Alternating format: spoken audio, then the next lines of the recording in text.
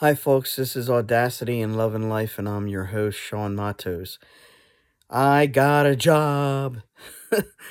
I actually love cooking, and I don't really have professional experience. I never went to culinary school, um, but I did work in the kitchen for Vineland Developmental Center when I was in my teens to 20, and also worked for Bob Evans, and I was a hostess there, but I would jump in the kitchen and help out where I could whenever they got in the weeds. And I just loved the real camaraderie that we had, on top of just being around food and helping cook and stuff and prep.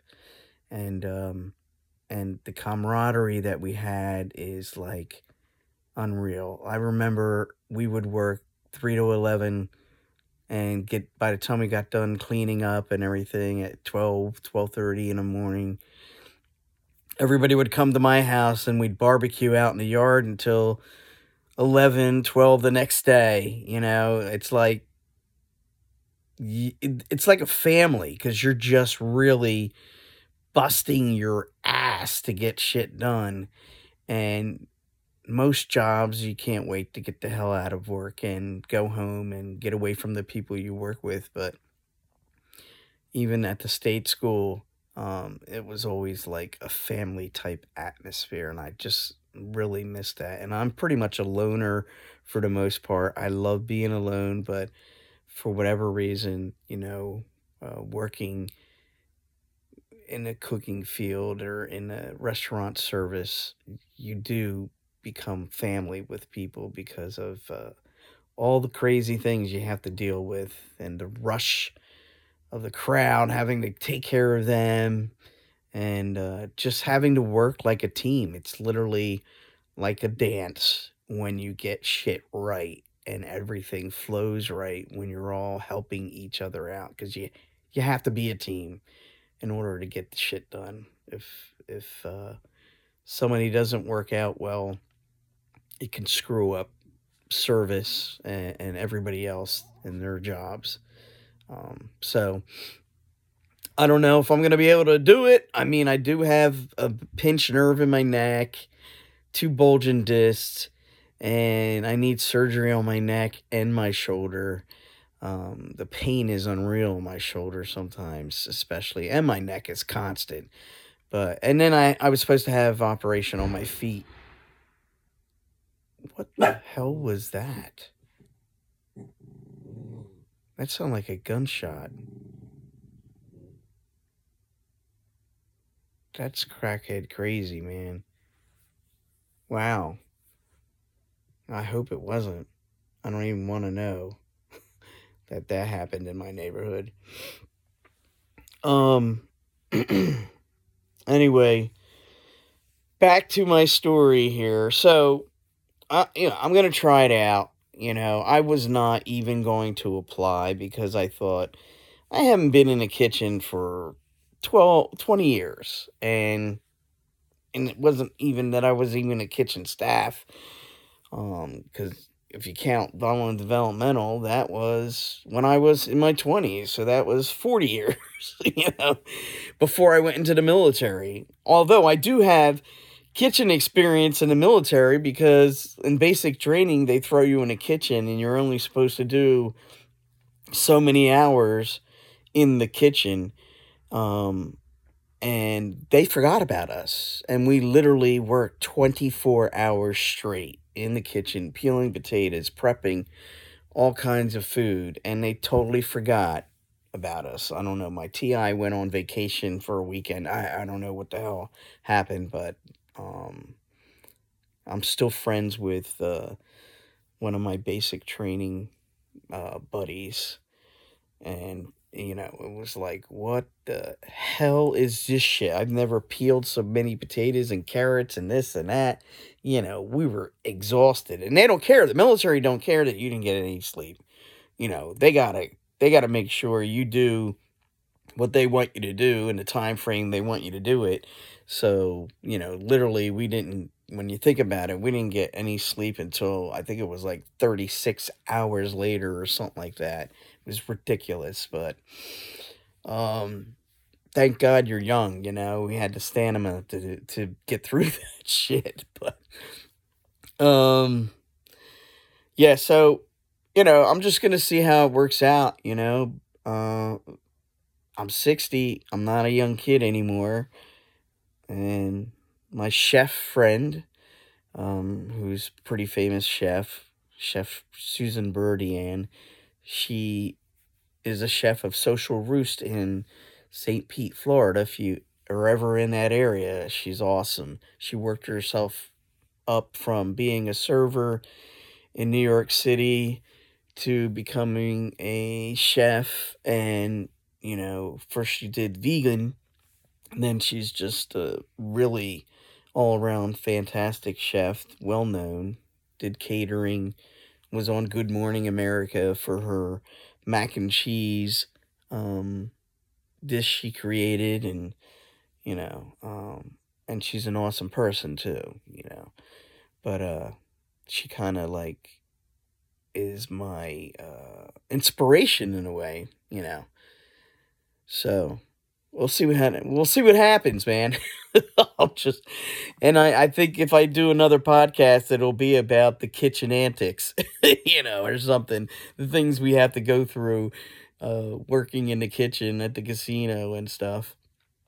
Um, and it's been a long time since I worked for the casinos. I've done everything from being a doorman, valet, food service. God, just security, marketing, and sales. So, and there was a time when I worked 3 jobs at once and would come home and literally get an hour or two nap, go to my next job, and then whatever. That was rough. And I was living in Brigantine at the time, had my own place, and I was taking care of 2 friends that were dying of AIDS. And, unfortunately, of course they passed away and everything. So it was a tough scenario for me to be in because I was literally supporting myself and 2 other people that couldn't work and were sick. But I'll be working day shift and swing shift, thank God. I met with pretty much all the chefs. They were awesome. And I literally I was getting on the Atlantic City Expressway, and I was like, you know what, I ought to just turn the hell around. What am I doing? I'm not gonna get to be hired as a cook. It's been a long time being in a kitchen. I'm 60 years old. There's people that could probably swim circles around me in a kitchen that they're gonna pick over me. And there was a lot of people that showed up. And they talked to me for a few minutes, the first set of chefs, and they were like, can you go back out and wait for us? Because we're going to figure out how we can fit you in to, cooking and stuff here with us. And I really thought they were going to say, okay, well, sorry, we couldn't think of any way to fit you in. And they came out and had me come in and re-interview with another set of chefs, and I just fit right in with them, joking with them and everything too. So one of the chefs chose to take me on for the VIP lounge and another bar called Nola's, and kind of he wants to teach me the ropes, and he's hoping that that he can have me move up the ladder really quick. And so they gave me a cook 3 position, which is awesome, and I'm just hoping that when I get in the kitchen, it's a totally different ball game in a casino and fancy restaurant than it is in institution food and Bob friggin' Evans. I mean, you know what I mean? So hopefully it'll work out, man. I love the casino atmosphere. As far as working goes, I don't hang out at the casino, but I like to come to the casino I'm not a gambler, but I do like to go to the casino with my friends, to the nightclubs, to restaurants, you know. Um, so it's always nice to be on the other side, making money while you're kind of listening to music and just being in the atmosphere. I really enjoy that. It's kind of like killing two birds with one stone for me. And I'm eager to learn. I'm eager to hopefully hang in and learn and move up the ladder and pray to God that my injuries don't hurt me to the point where I've got to throw the towel in and say I'm not going to be able to do it. I mean, because I got to look at that reality too. But worst comes to worst, you know, I get the experience. It's a learning experience, and I already have a job waiting for me.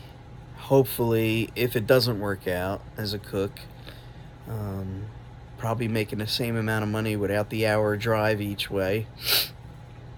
And I'm probably gonna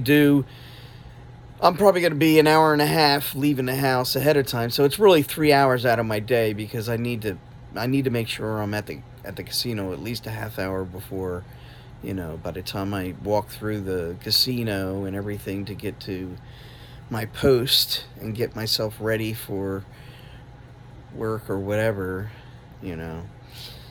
I'm definitely military, so I like to be um, to work early, so this way people can kind of tell you what's going on and you kind of acclimate yourself to the atmosphere or what's going on that day. If it's fast and crazy or if it's slow or whatever.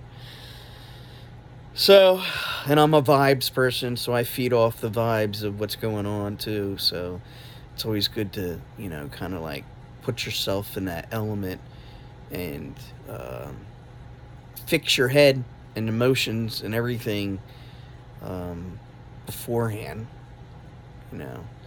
So I'm eager to kind of ride my bicycle. I can't ride it that long because of my neck and my shoulder, but I do want to ride my e-bike, and I wanted to go to Fortescue today with my buddy and ride, but his chain is broke on his bicycle. And I'm like, oh man, the problems we have as adults that kind of are the same problems we had as children when we couldn't ride our bicycles because our tire was flat and our chain was broke. I actually got my flat tire fixed today.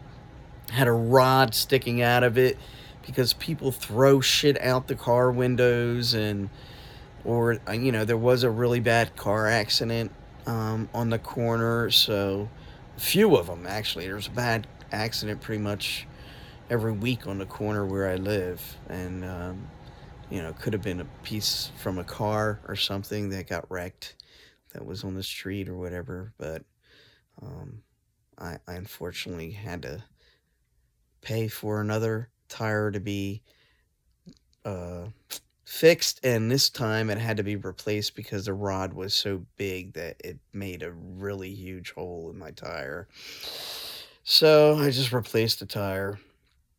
But, you know, I'm assuming that my fun times are going to be over when I start cooking because I'll be exhausted and I'll have 2 days to clean the house, do laundry, go shopping, you know, hang with my friends if I even feel like it.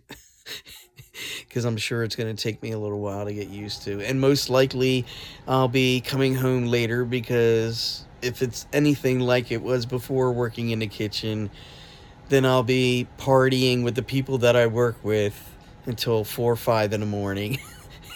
Coming home, getting dressed, taking a shower, doing whatever, and then going to sleep for a little bit and rolling back out to work again. But I got to make sure I keep my dogs in mind and make sure I give them the attention that they require because they're my babies. I don't want to, neglect them in any way. And they've gotten used to me with the work that I have done where I've been able to make my own hours.